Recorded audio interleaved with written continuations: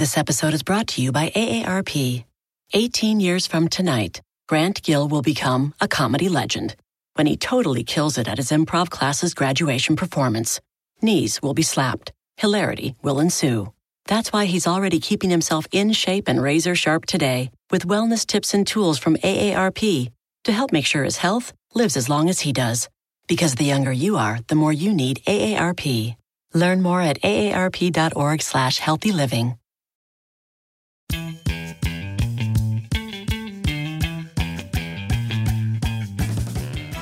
Help! I'm in love with a narcissist. The words narcissism and narcissist get tossed around a lot these days. At first, the idea sounds simple. Some people just seem to be way too self-involved. They drive the rest of us crazy with their constant need to be admired. It's been estimated that extreme narcissists constitute 1% to 3% of the U.S. population.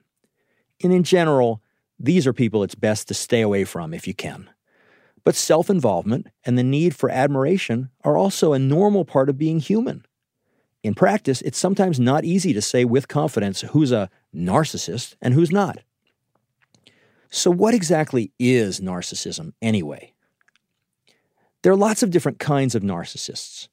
The most obvious are hyper-ambitious people who don't really care about anyone but themselves. People who will stop at nothing to get what they want, even if that means they have to lie, cheat, and ruin lots of other people in the process. These kinds of narcissists get a lot of attention in the media, especially when they overreach and get caught in a really awful lie, or when they do something massively immoral or illegal in their efforts to get ahead. But from a therapist's perspective, there are lots of other kinds of narcissists as well, people you'd never suspect.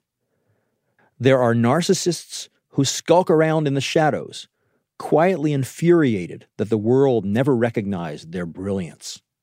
There are narcissists who lead large charitable organizations and spend their lives convinced that they're more humane than the rest of the world. And there are lots and lots of narcissists who just quietly make the people around them miserable by endlessly criticizing anyone who doesn't satisfy their standards for beauty, accomplishment, or achievement. What all these different kinds of narcissists have in common is a stronger than average need to feel special, which is another thing that can make the concept of narcissism confusing, since the need to feel special is a universal human need. Most of us, if we're lucky enough to be raised in a loving family, start off life receiving all sorts of special treatment. We get held and nursed and hugged and rocked, and for a brief period early in life, treated like the most important person in the universe. Then reality sets in, of course. You discover that you're not the most important thing in the universe, and that lots of other people around you are more accomplished, more beautiful, more charming, and more objectively deserving of attention. If all goes well, you learn this bit by bit, and it's okay. No, you can't have mom's complete attention all the time, but if you eat all your dinner and take a bath, she'll read you a story before you go to bed. Over time, you learn that you don't have to be the most special person in the room. Just being an ordinarily decent, loving individual is enough to get you all the love and attention you really need. But it's a long trip from the extreme grandiosity of early childhood to the quiet self-acceptance of mature adulthood. There are usually plenty of losses and disappointments along the way. A big part of maturing into an ordinary adult is learning that you'll never have everything you dreamed of, but with any luck, you'll get enough of what you really need. No, you'll never star in the NFL, marry the Prince of Wales, or perform in front of millions of people on TV. But with any luck, you'll still do okay. For most of us, that includes having loving, supportive relationships with people who really matter to us. How narcissism happens. For a variety of reasons, some people fall off this ordinary path to mature adulthood. For some, it's because they were unusually talented, beautiful, or wealthy, so they never had to surrender the expansive dreams of childhood. For others, it's because there was no one around to help them cope with the ordinary disappointments of life. Whatever the reason, narcissists reach adulthood with a larger than average share of their original infantile grandiosity intact. They often have a kind of magical, childlike enthusiasm that can make them lots of fun to be with, at least at first. If they choose you as a friend or a lover, you can feel like some of their sense of specialness has rubbed off on you. You feel special too, more alive, more full of adventure and romance. The first sign of trouble often comes when you see your new partner disappointed. That's often your first clue that you're dealing with a narcissist. Few of us are at our best when we're disappointed. But by the time we're adults, most of us have learned that disappointments are part of life, and we accept them with some measure of tolerance and grace. Narcissists tend to be different. They cling more tightly than most of us to their own specialness, and along with that comes the feeling that bad things happen to other people, not to them. They feel entitled to have everything go their way. When a narcissist gets disappointed, you may see reactions that remind you a bit of a 2-year-old having a tantrum. You may see hot rage, cold dismissal, or abject despair. As psychologist Dr. Craig Malkin writes in his book Rethinking Narcissism, the need to feel special is a fundamental human impulse. But like many impulses, if you indulge in it too much, it can become a habit. And like many habits, if you rely on it too much for your sense of emotional well-being, it can become an addiction. According to Dr. Malkin's reasoning, the 1 to 3% of the U.S. population with severe narcissistic issues are simply people who've become addicted to feeling special. Like any addict, they come to rely on a steady supply of the thing they become addicted to protect them from the ordinary sadness and disappointments of day-to-day life. Essentially, they're stoned all the time on self-admiration.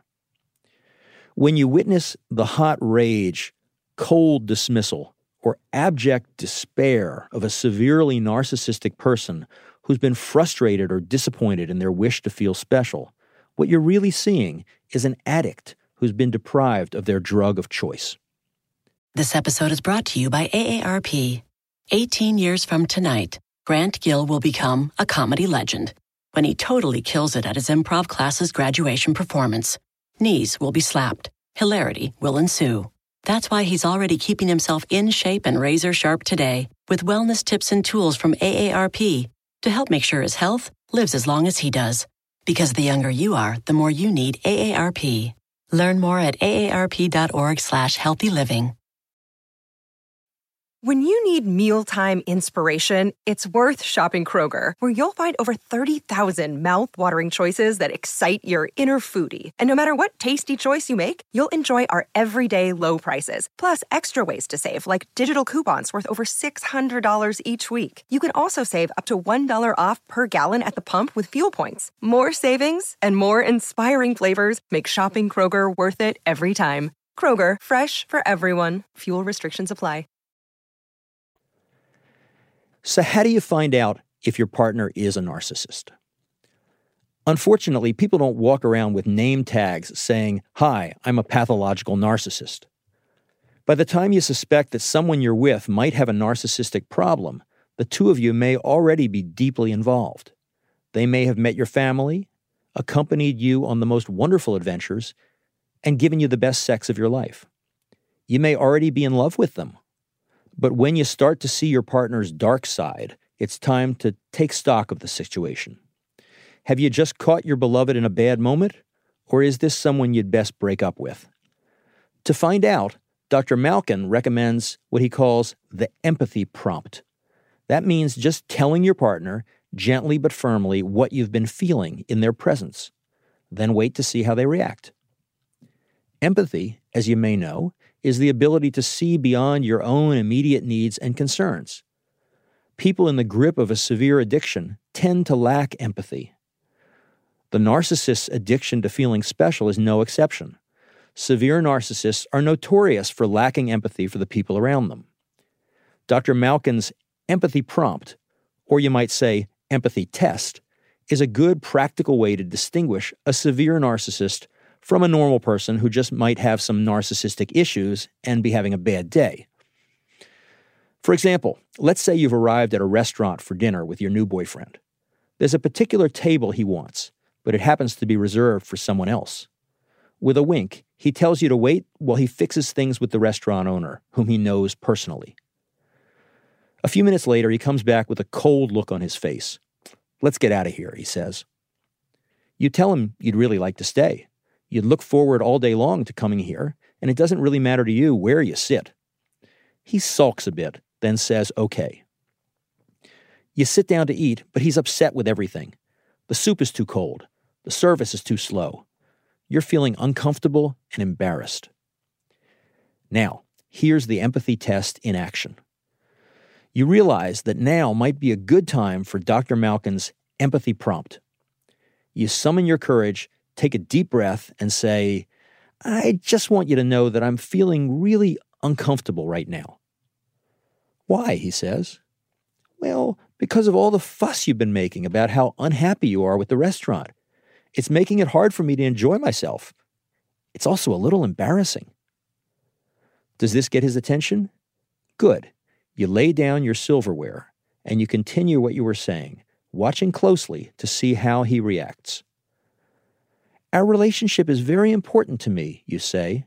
"I'm scared that if you ever feel that disappointed in me, that you might treat me that way." There. You've just given him a nice, juicy empathy prompt. Now, let's see what he does with it. If you're lucky, and he's just someone with a few narcissistic issues, what Malkin might call simply a narcissistic habit rather than a true addiction, he'll realize he's in the company of a genuine human being who's taking a big risk in opening up to him. He'll understand how blind he's been to your obvious signs of discomfort, and he'll ask your forgiveness.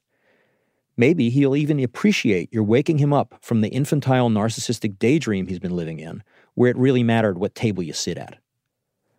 That's assuming he's just a more or less normal person with some narcissistic problems. On the other hand, if he's one of the roughly 1 to 3% of the U.S. population with a more severe narcissistic problem, then your empathy prompt might provoke a very different reaction. He might get even more upset, or tell you that you worry too much, or that you're too sensitive. Don't jump to conclusions based on the result of just one empathy prompt. But if you do this over and over again and the results are consistent, he never drops his guard long enough to see your distress, then it's probably a good idea to leave before you get any more involved. It's disappointing to realize you're in love with a severe narcissist, but it's far better to face your disappointment now than continue hoping he'll change. Remember, you want a partner with whom you can face disappointments together, not someone who can't tolerate disappointment because it threatens their self-esteem. We're all born with a wish to feel special, but save your affection for someone who doesn't have to feel special all the time. I'm Stephen Snyder, the Relationship Doctor. If you have relationship questions, email them to me at relationshipdoctor@quickanddirtytips.com. This show is part of the Quick and Dirty Tips podcast network, and you can find a full transcript at quickanddirtytips.com. That's all. Thanks for listening. Please note that all content here is for informational purposes only. This content does not replace the professional judgment of your own mental health provider. Please consult a licensed mental health professional for all individual questions and issues.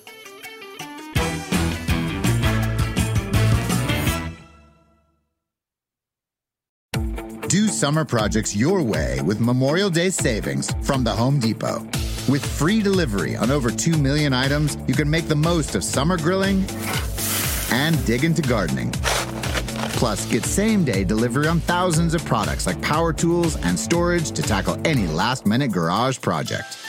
Summer your way with Memorial Day savings from the Home Depot. How doers get more done.